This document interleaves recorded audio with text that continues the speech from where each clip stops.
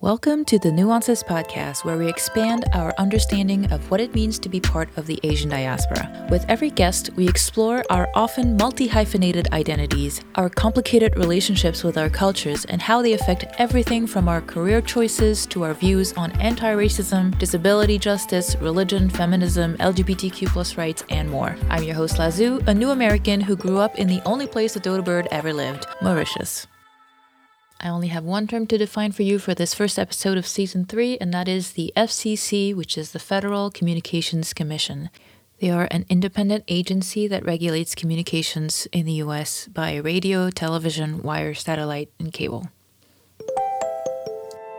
Today, we are very lucky to have Mimi Chen. Mimi is a longtime radio DJ who has been heard in Philadelphia, San Francisco, San Jose, and Los Angeles. She's currently at KCSN 88.5 FM in Los Angeles. In her spare time, she acts and has co-founded several tech companies. One is a controversial AI company. The more current company, Flipside, is a metaverse company. It isn't every day that we get to talk to a trailblazer in the radio industry, so thank you so much for being here, Mimi. Oh, I'm honored to be here. So tell us your origin story. When did your interest in music start, and what were you listening at that time that made you think, ooh, I want to do this? It's a very long story. My interest in music, of course, came from the family. My mom was a singer, and she made sure, like good Asian moms, and I can see you have a keyboard too, got the piano training. And when I went to college, I had a friend who said, hey, they're doing openings at this radio station on campus. Let's check it out. And I thought, well, I'd never done, anything remotely like a radio station, considering you're a kid and you're fascinated by that. At that time, there was really no internet. This is how old I am. Radio was the thing for kids our age, and that was the way we consume music. So I went down and he said, let's go take the test, because at that time, in order to get on the air, you had to take a test. So I got on the train to New York City. I studied the book on the train. Now, the guy I was with, he had studied for the week. Embarrassingly enough, after we finished the test, I was the one who passed and he did not. And I have to admit that sometimes if you do the multiple choice questions, because that was what the test was, and I just kind of randomly answered questions, and I'm like, wow, the random answers sometimes can do really well. Yeah. So thereupon, that started my career. It was mostly a series of just accidental meetings. I made friends with one of the local DJs in town, and he gave me the ropes on how to apply to a professional station. Because at a college station, you're just randomly playing things and babbling on however much. But for a pro station, they want you to do it a certain method, which is you record yourself on the radio and you take out all the music, actually. So it's more like a voice tape. And then lo and behold, I got hired, and that was back way long ago.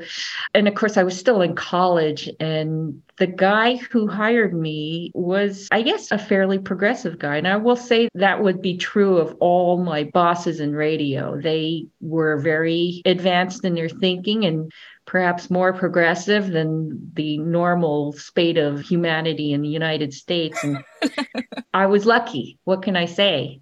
That happened when I went to apply to other stations. I guess they all found me a novelty too, because wow, here's this Asian person and she's just different from everybody else. So we'll hire her. But it was unfortunate that to think in terms of all the staffing that sometimes I was not only the only woman on staff, but B, I was the only minority as well. So I was like this double minority. It's like, okay, we could check off the boxes. We hired a woman and we hired a minority. And I think diversity achieved. Exactly. But I also think the sad part in those days that they were more prejudiced against women in general, because don't forget, on the radio, they don't really care what you look like. Actually, I take that back, because, the radio stations were universally run by men who, of course, when you're a young teenager, you're more cute. was definitely cuter when I was younger. So I'm sure they just thought, oh, we've got a cute girl on staff. So, what music were you listening to at the time? It was primarily rock. I was definitely part of the classic rock generation. So Star Wars, classic rock.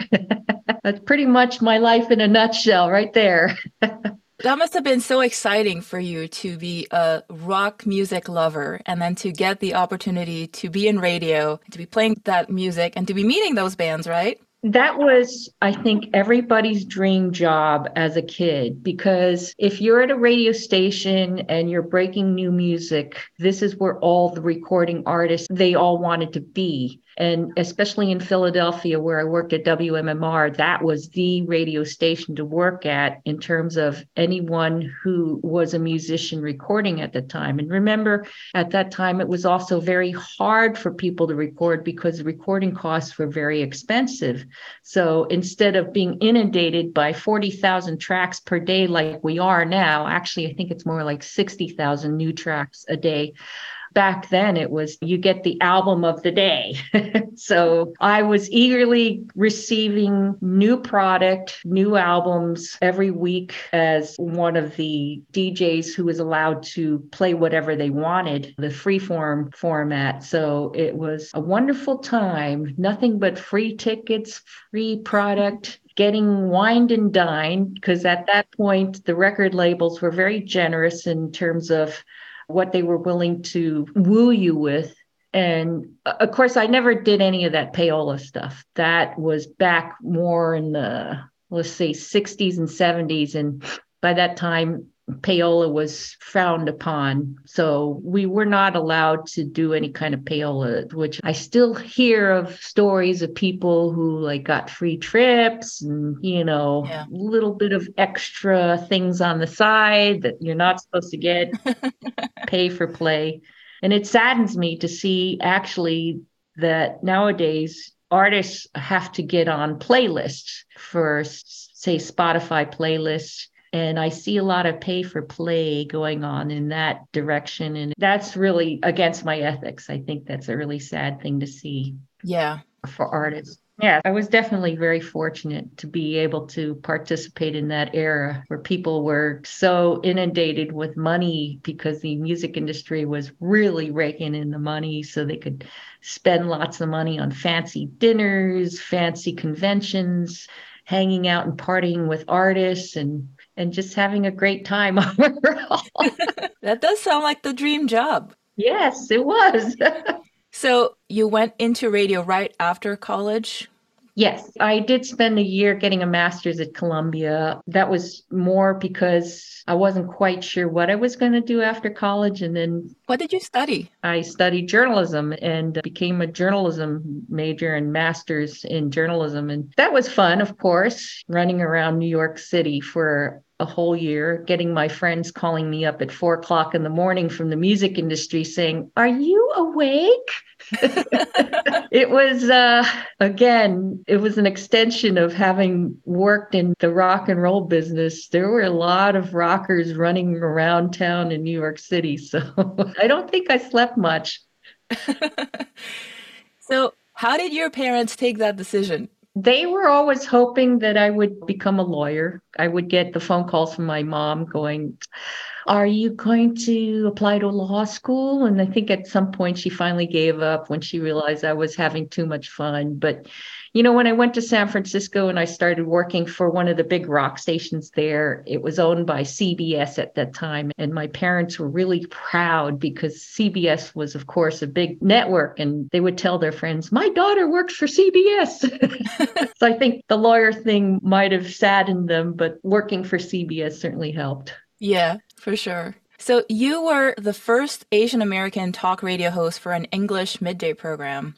Take us back to that time. What was it like to get that job and to start that job? Did you feel pressure to represent? Were you excited? When I got that job, I actually thought I was being hired to do music, and I didn't have a clue on how to do talk radio whatsoever. I think it was because the guy who hired me was my former boss at the rock station, and I think he was also making up as we went along. We wanted to have Howard Stern in the morning and then follow it with similar kind of talk shows. And originally, I was hired for evenings at that station, and I played a lot of music that I wanted to play, interspersed with a lot of talk. And he just said, talk as long as you want. So I had fun talking as long as I wanted. And then they changed me over to middays. They got rid of the midday guy and put me on middays. And I was given a producer who is, I still think, one of the best producers in the industry. He managed to land all kinds of amazing interviews with people every frickin' day. I was talking to somebody that was just very fascinating to talk with. I talked with TV personalities like Montel Williams and Kathy Lee Gifford and big industry people, the head of Marvel, Rick Ungar at the time, and all kinds of people I was just really privileged to have chats with. So it was a fun time for me then, although for talk radio station, because it was brand new, we're talking 4 hours on the air. Usually, if you're working at a talk station, it's filled with a lot of features and commercials because it's a new station. They were not selling enough airtime. So very often I'd have maybe 2 or 3 commercials and it's, oh my gosh, this is a lot of talking. And so I had to make up a lot of things in terms of bringing in like little newspaper clips where we would read them and try to get phone calls from the audience. And of course, since it was a very new thing, FM radio talk, there were not a lot of callers for the station as well. So sometimes I'd be sitting there just talking to my producer going, ooh, I've got to keep talking. Because my boss at that time said, oh, no more music. It's like, ooh. Well, that journalism degree must have come in handy. A little bit. I think also at the time, because you also mentioned something about having the chutzpah to talk to other people at my station and stand up for myself. I think I also just was naive in terms of my self-worth. That I didn't realize that I was being an uppity girl. I didn't realize that girls were supposed to get coffee for people. So people asking me to get coffee, it's like, no, you get your own coffee, buddy. That's awesome. Did you ever feel that you had pressure in terms of being the only Asian, the only woman? Did you have any like stereotypes that you had to work against, or were you just not aware of them? You know, what's interesting is I think that the Asians who grew up on the West Coast versus the East Coast have a different kind of life story. I grew up in New Jersey. I had relatively few other Asian friends. My parents had a network of Asian families that we were connected to, but we would only have like parties once a month. And that's when I would see my Asian aunties and uncles. But my everyday life was pretty much all white people. Yeah. In my school. And to be honest, if we had even a Black person in Central Jersey, it was a very oddity. So I was an oddity. I was pretty much one of 3 other Asians in my school. To me, my normal life was growing up talking to people who were white. And I didn't even think about me, oh, I'm Asian, I'm very different. Except when I was in kindergarten and kids would point to me and go, Mom, Dad, what's the matter with her eyes? Like, why does she look like that? And the parents would hush their kids up, shh, quiet. And I have to credit my mom for always sticking up for herself. So I think that was my role model. Mm-hmm. If there was any kind of anti-Asian sentiments, she would really stand up and say, hey, what are you talking about? Or if she felt a slight. Also, there were a lot of progressive people in the school I went to in Central Jersey, New Jersey being a blue state. Of course, I didn't realize it at the time. When you're a kid, you don't think about politics. Yeah. Besides, my parents were very Republican and my district was very Republican, but they were very sane Republicans at that time. They were very good Republicans. What can I say? They felt that you should treat people equally there. So I remember one time my brother, the teacher, had some sort of anti-Asian statement, and my mom got wind of it and immediately told the principal, who immediately censured the teacher. Actually, I think she told one of her friends, who became quite outraged and dragged my mom into the principal's office and said, kids like that shouldn't be told, that there's some problem because they're Asian. She was very righteous. And I give credit to that neighbor for dragging my mom in, because my mom, I think, might have gotten used to a lot of anti-Asian statements. Moving to United States, it was like, okay, I'm not part of the community here. I remember her sticking up for herself when she felt slighted. So I give her credit for making me the same way. That's awesome. And great ally. Good neighbor who dragged her to the office. I know. I do think we had a lot of great neighbors in New Jersey. And it's odd to me that some of my childhood friends who were my staunchest supporters are now very Republican. And I don't know what they're thinking. Wow. I'm sorry, but it's obvious that there's a lot of questions about some of the people in the Republican parties. My friends are definitely not racist, but all the racists are in the Republican Party. Just feels like that to me. Yeah. And they tell me, no, there's racist people in the Democrats. And yeah, there might be, but there seems to be fewer of them. I don't know. Yeah. It's a very strange state of affairs that we've come to nowadays. And I feel sad about the world. I feel sad for you kids. It's weird because people assumed the civil rights movement would change things. And yet here we are today, so many years later, and it's still somewhat the same. Yeah, it is. As someone who is newly American, I have very conflicting feelings about it. Sure, that must have been a wild thing growing up in the African. I mean, you probably had the same experience as me, being the only Asian in. So 2% of the island was Chinese. So I actually had, Oh, okay. a pretty big Chinese community. And most people were either of African descent or Indian descent or Chinese descent. There were very few white people. Oh, okay. So moving to North America was quite a change for me because I'm not used to seeing white people. That's funny. And that's one thing that's been funny when I've been talking to our guests on the podcast. Everybody's like, I'm always the minority. There's always been white people around me. And I'm like, I never saw white people. That's why I say when I talk to my friends from the West Coast, a lot of them had huge Asian communities to associate with. And I think they're very used to the idea of, having a very close community, being able to speak the languages they wanted to speak. Whereas I was brought up to be the way I am, where I felt very comfortable being the only Asian.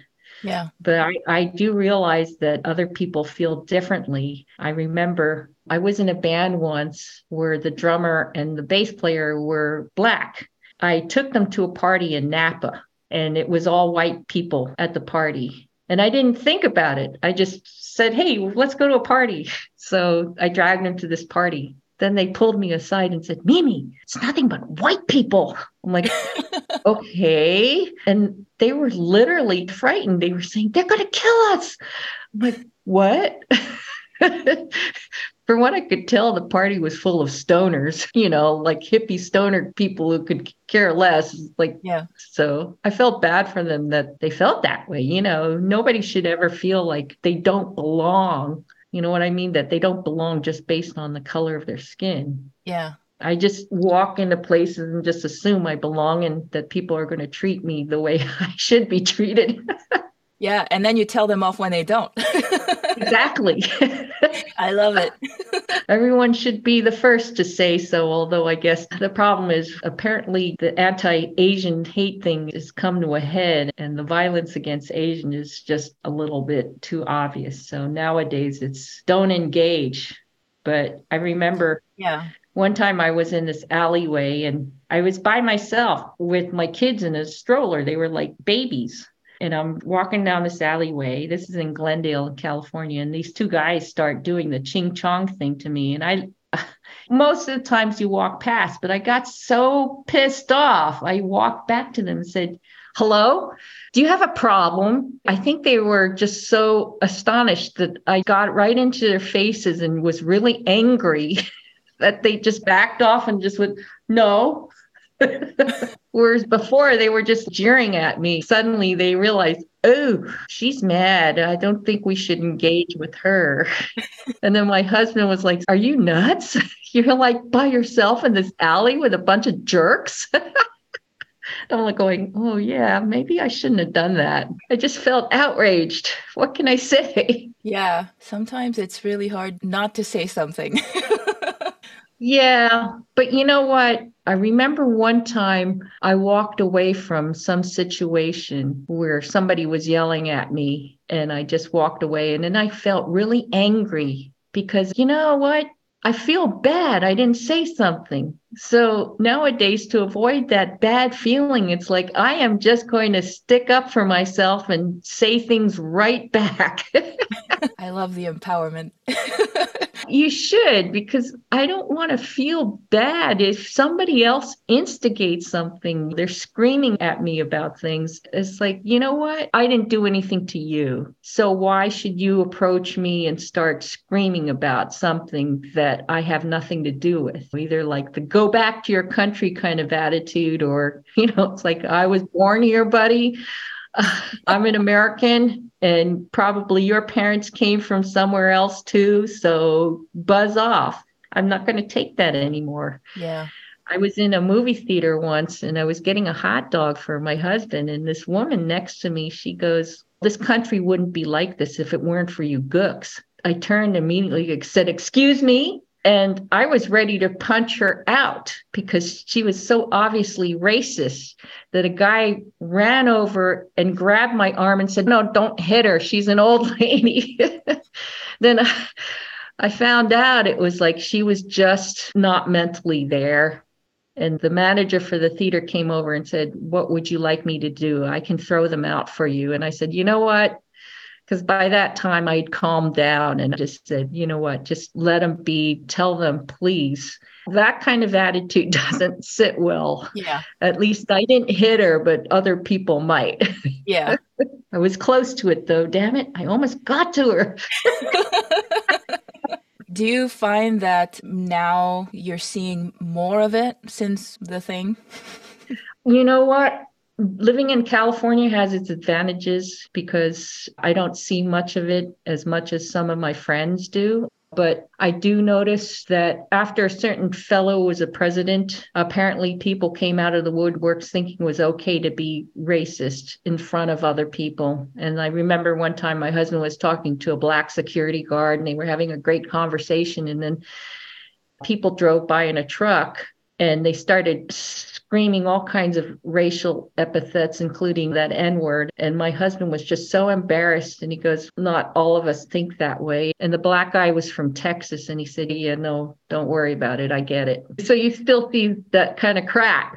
And Yeah. it disturbs me when I talk to some of my black friends. It's like one of them was telling me that he regularly gets pulled over every month because he's driving a nice car. And I'm like, "What?" He goes, "Yeah, I have this thing now. I hold my hand up, I put my hand on the side of my car and just say, 'Okay, you can get my wallet. I'm going to keep my hands on this car.'" Because he knows it's dangerous nowadays. If you're pulled over by the cops, you may not live. Yeah. It's terrifying. That's just a horrible thought. The rest of us walk around thinking, "Oh, okay, we're safe with cops. We'll just be good and comply." And white people being assholes to cops, you know that if a black person was the same way, that they probably wouldn't be alive. Yeah. So when people see these black people freaking out because they're pulled over by cops, I'm sorry, there's a reason for that, people. Yeah. They have every reason to be freaked out. Yeah, and I'm like thinking, you're a white person. You shouldn't be mad because they're running away from the cops. It's, "Oh, they must be guilty because they're running away." I'm like going, "No, they're in fear, man." We've seen too many incidents where things just do not go well. And I'm like going, oh my gosh, to be able to live that existence. Geez. And not only do they get killed, but nothing happens to the people who killed them, I which know, it's just is hideous. yeah. And I'm glad that the cell phone has video captures now where people can see all this bad behavior. And hopefully, let's keep improving things. Yeah. You mentioned, you have kids. What was it like to be a working mom in radio? It was really hard, actually. When you're a first time mom, you have no clue on how to do anything. And my mom was far away in New Jersey. I was here in California. There was nobody to help me. Some of my friends might be going, "Oh, you can do it." There's no blueprint. nothing to get you prepared for motherhood. You just have to do it and pray that you're not a crappy mom. And of course, if I had my do-overs, I know I'd be a lot better. There were many times where I was working and I accidentally took my baby to work, and it was rough because I felt guilty. I had to ignore my kid when I was working. So I was not good. I finally decided they were better off being taken care of by my husband. I think all parents do the best that they know how at the time. It's unfair to pass judgment retroactively, you know? Yeah, but we all still have our wishful thinking. If I could only do things over again, I would. Blank, blank, blank. I'd be more of the tiger mom, I think. I was more of the laid back mom. Okay, you can do what you want, kid. I bet your kid liked that. Yeah, actually, I think the studies show that if you're not a bossy parent, your kid is more of a leadership type because they're used to bossing you around. I can see that with both of my kids. It's like they're kind of bossy. They're assertive like their mom. Maybe, I don't know. Did you feel pressure from your employers to perform like the men who don't have to worry about taking care of their kids? Hmm. Luckily, I worked for people who were fathers, so they understood. But I'm pretty sure that if I had worked for other people, it might be different. Comparing stories between other people who worked at other broadcasting institutions, they didn't receive any sympathy whatsoever, but I got lots of sympathy and lots of leeway. If I was not so great when I cracked that microphone open, it was like, oh, sorry, it's because I was distracted by the kid. And my boss was very nice about it. That's awesome. It's very encouraging to hear this kind of story because it's such a male dominated field. And before I was into music, I was in tech. So that's also a very male dominated field. Oh my gosh. Yeah. There's a hideous bro culture going on there. Yeah. And some of it is so structural. Like there was one place where I worked where they didn't have female bathrooms on every floor. You had to go to a different floor. Every 2 or 3 floors had a female bathroom. So you had to go up and down the stairs when you Wow. want to go to the bathroom.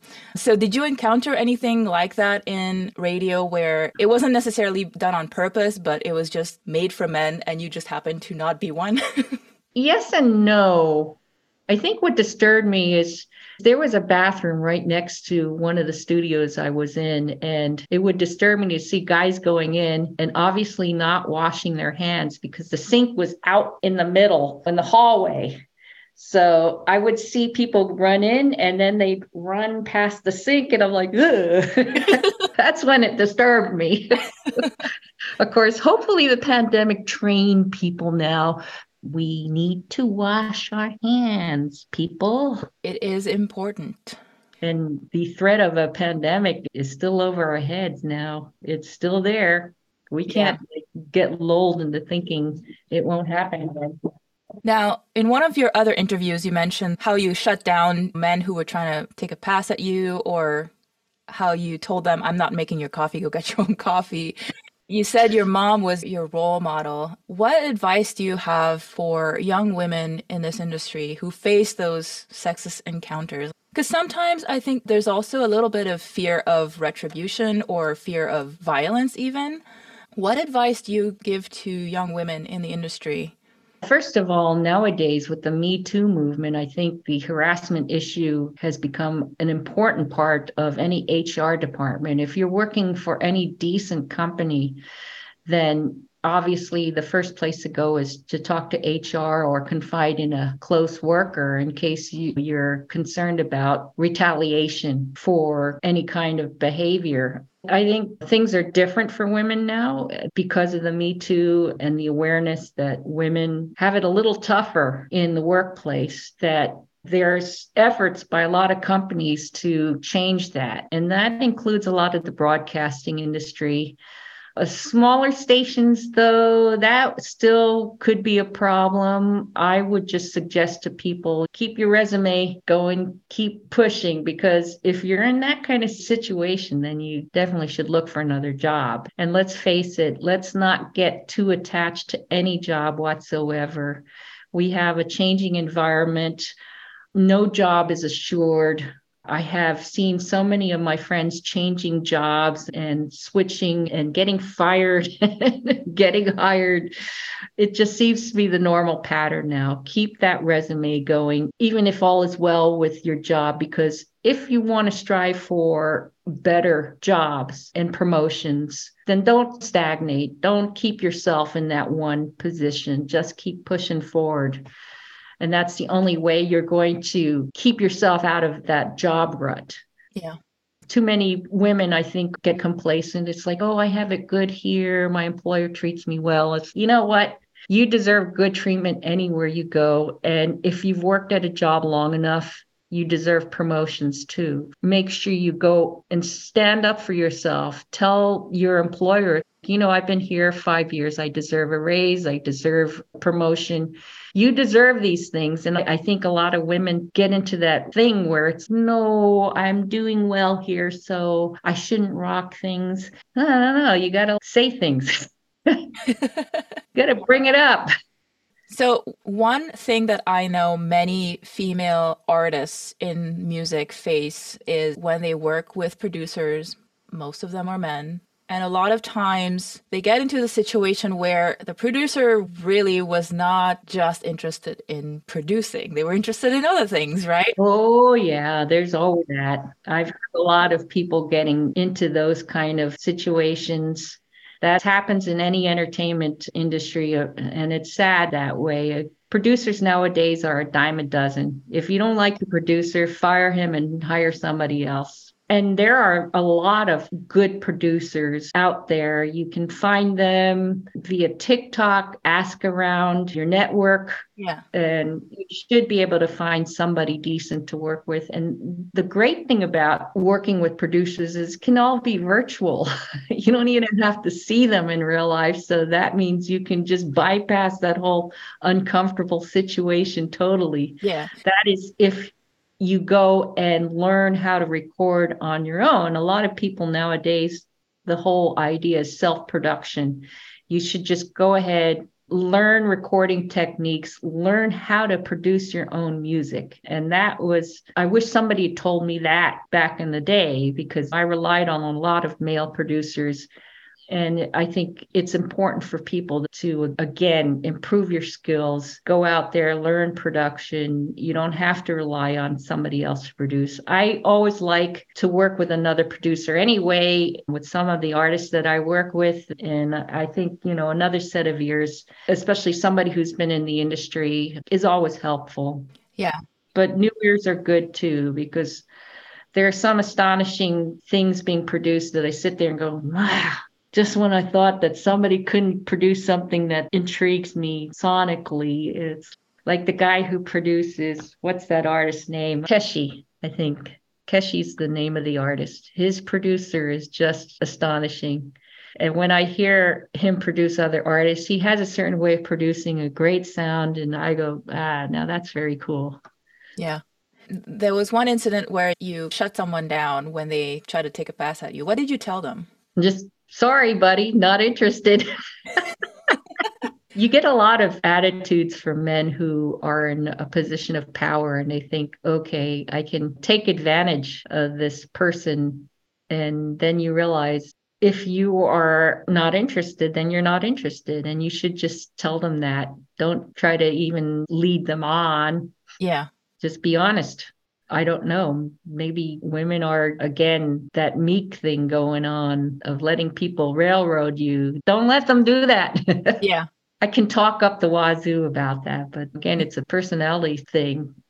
And I think the self-esteem thing, it's rampant among women in general, especially young women who think, okay, I'm too young and I don't know enough about things, and maybe this is the right way to do things. And Yeah. I'm here to tell you, don't let them get to you.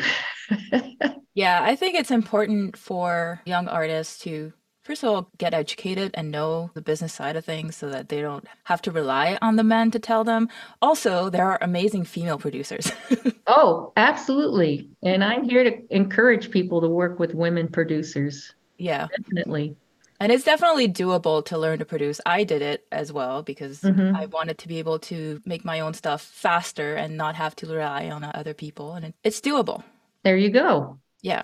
All right. So, in a clubhouse room a while back, you mentioned that your daughter is also a Oh, musician. yeah. I wonder if you have any advice for Asian American parents whose kids want to go into music or other creative fields. I know that's a very common theme among many of the creatives I've interviewed where their parents did not take the news very well. Nice. Well, I think it's because we've all seen how tough this industry is, especially for Asians, especially in music.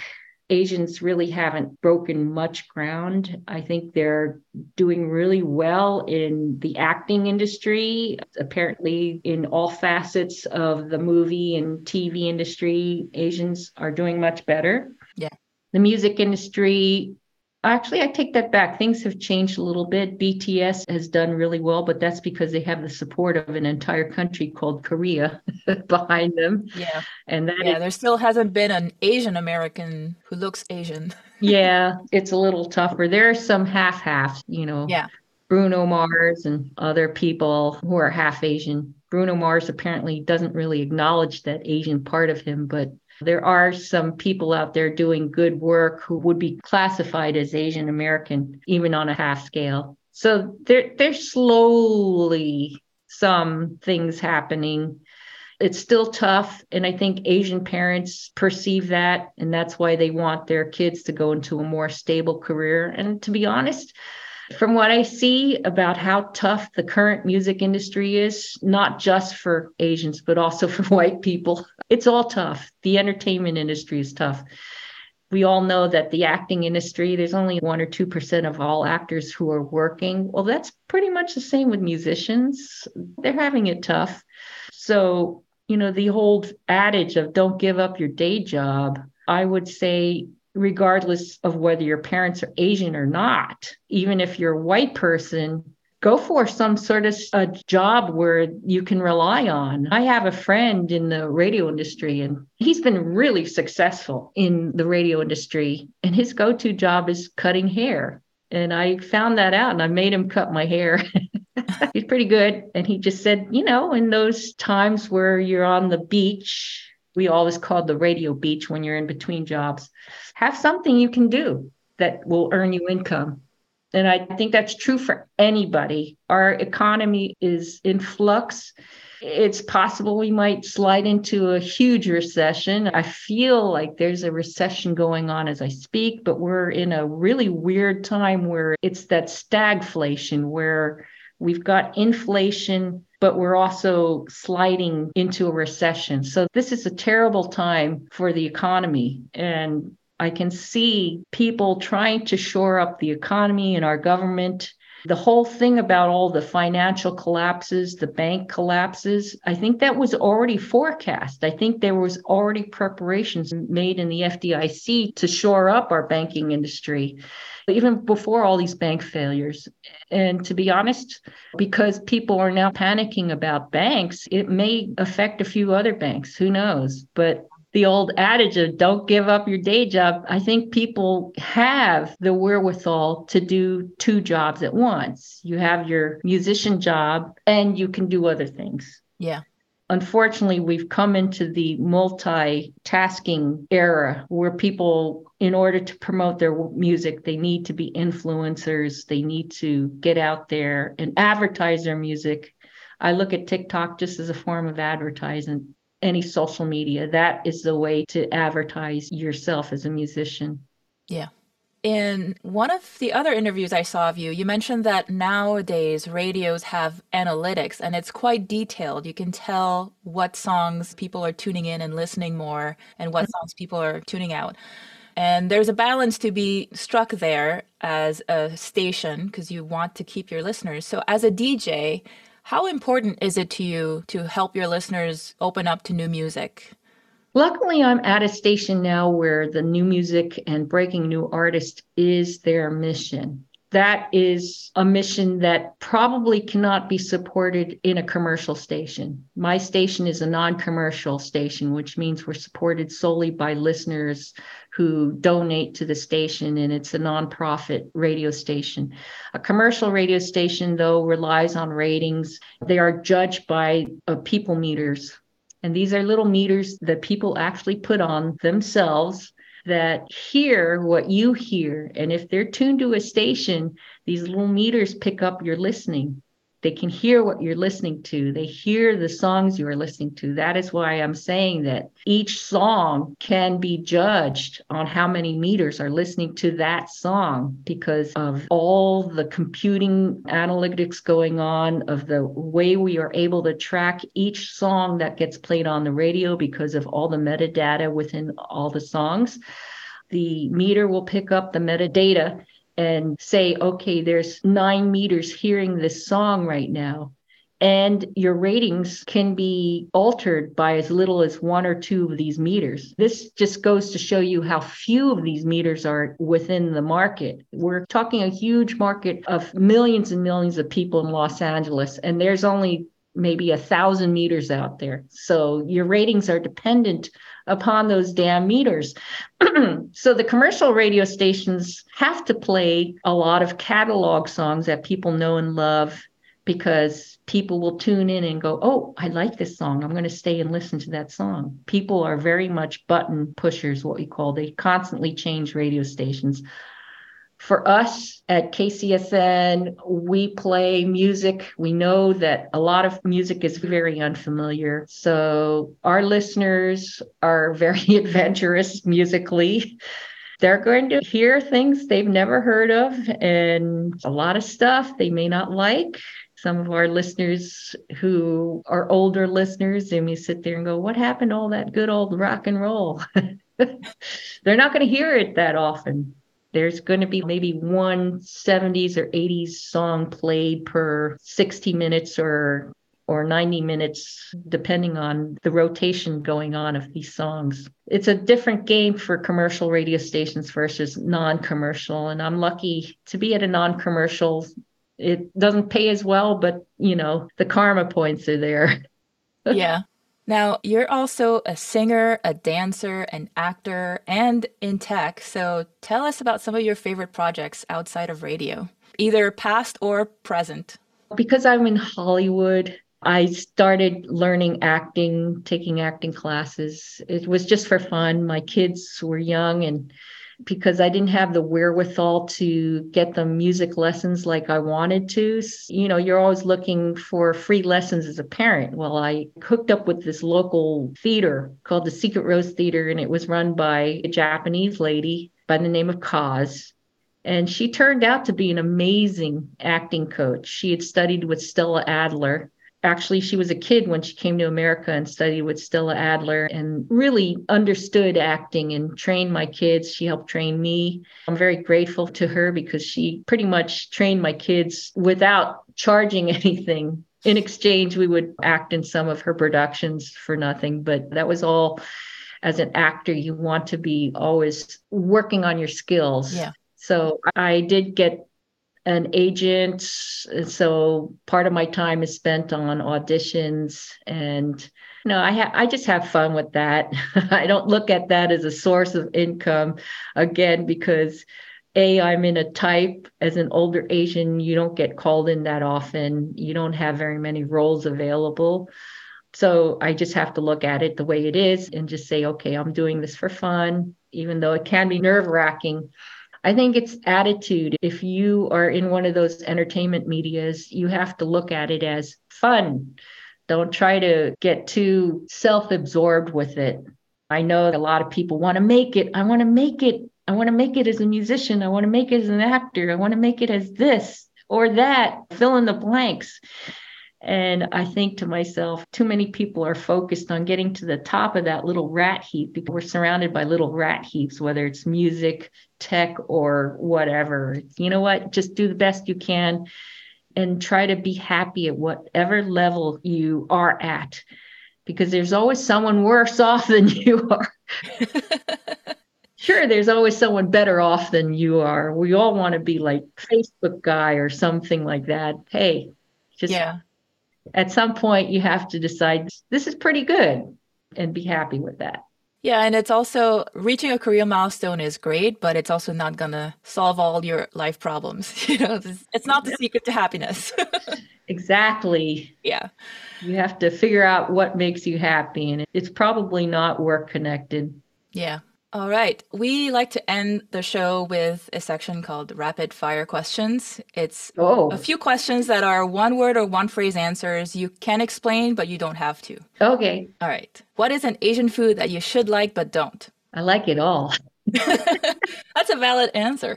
except I don't like eating turtles.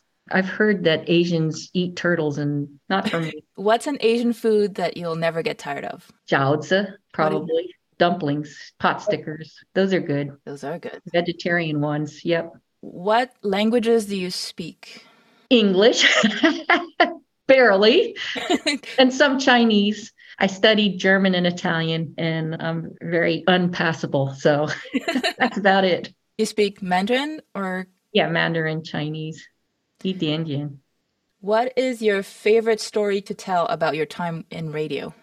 About the time that I said the S word on the radio, where I accidentally went over time and I was supposed to pick up a news feed. So I just went, ah, shit, really loudly into the microphone, not realizing it was still alive, Oh except no. the guy following me heard it and he was rolling on the floor laughing. It's like, Mimi, you had the mic on when you did that. It's like, oh, what? Then I spent the next few months in terror. Somebody reported me. You get in trouble with the FCC? Yeah, at that point, the FCC was really cracking down. $150,000 fines were not welcomed by anybody working in radio. Yeah. Okay, last one. If there was a biopic on your life, who should play you? Ooh, I don't know. I'm sure a good actor is fine. All right. Thank you so much for taking the time to do this. It was so great chatting with you. Oh, it's very wonderful chatting with you too. And have fun with your podcast. I think it's a great thing you're doing this. Thank you. Here are our takeaways for today's episode. Number 1, just because we're POC or people of color doesn't mean that we understand everybody's experience. For example, Mimi would not have known what it's like for her black friends unless she talked to them and found out about driving while black and how a black man driving a nice car will get stopped by the police incredibly often, whereas an Asian American, for example, driving a nice car would not. Number 2, you deserve a pay raise and a promotion if you've been at your job for several years. Ask for it. Number 3, life is about more than work. Reaching career milestones will not necessarily make you happy and solve your problems, so be sure to work on your happiness outside of your work life. Number 4, you do not have to make your entire living off of your craft. It is perfectly fine and in fact encouraged to have other sources of income that you can rely on when you need it. Mimi believes that we have the wherewithal to do 2 things at once. Number 5, being a working mom often leads to feelings of guilt, but just remember that you did your best, so give yourself some grace. And lastly, you do not have to stay in your job just because nothing's terribly bad about it. Keep your resume going. There's a lot of opportunities out there. If you enjoyed this episode, share it with your friends and tag us on your socials at NuancesPod. If you'd like to support the podcast, there's a link in the show notes to do so. You'll find Mimi's links in the show notes at nuancespod.com. We have no fillers on this show. Next week, our guest will be Sherry Hu, music tech journalist and founder of Water and Music. She's one of my favorite journalists out there. Be sure to tune in. I'm your host, Lazu. I'll see you next week for another nuanced conversation.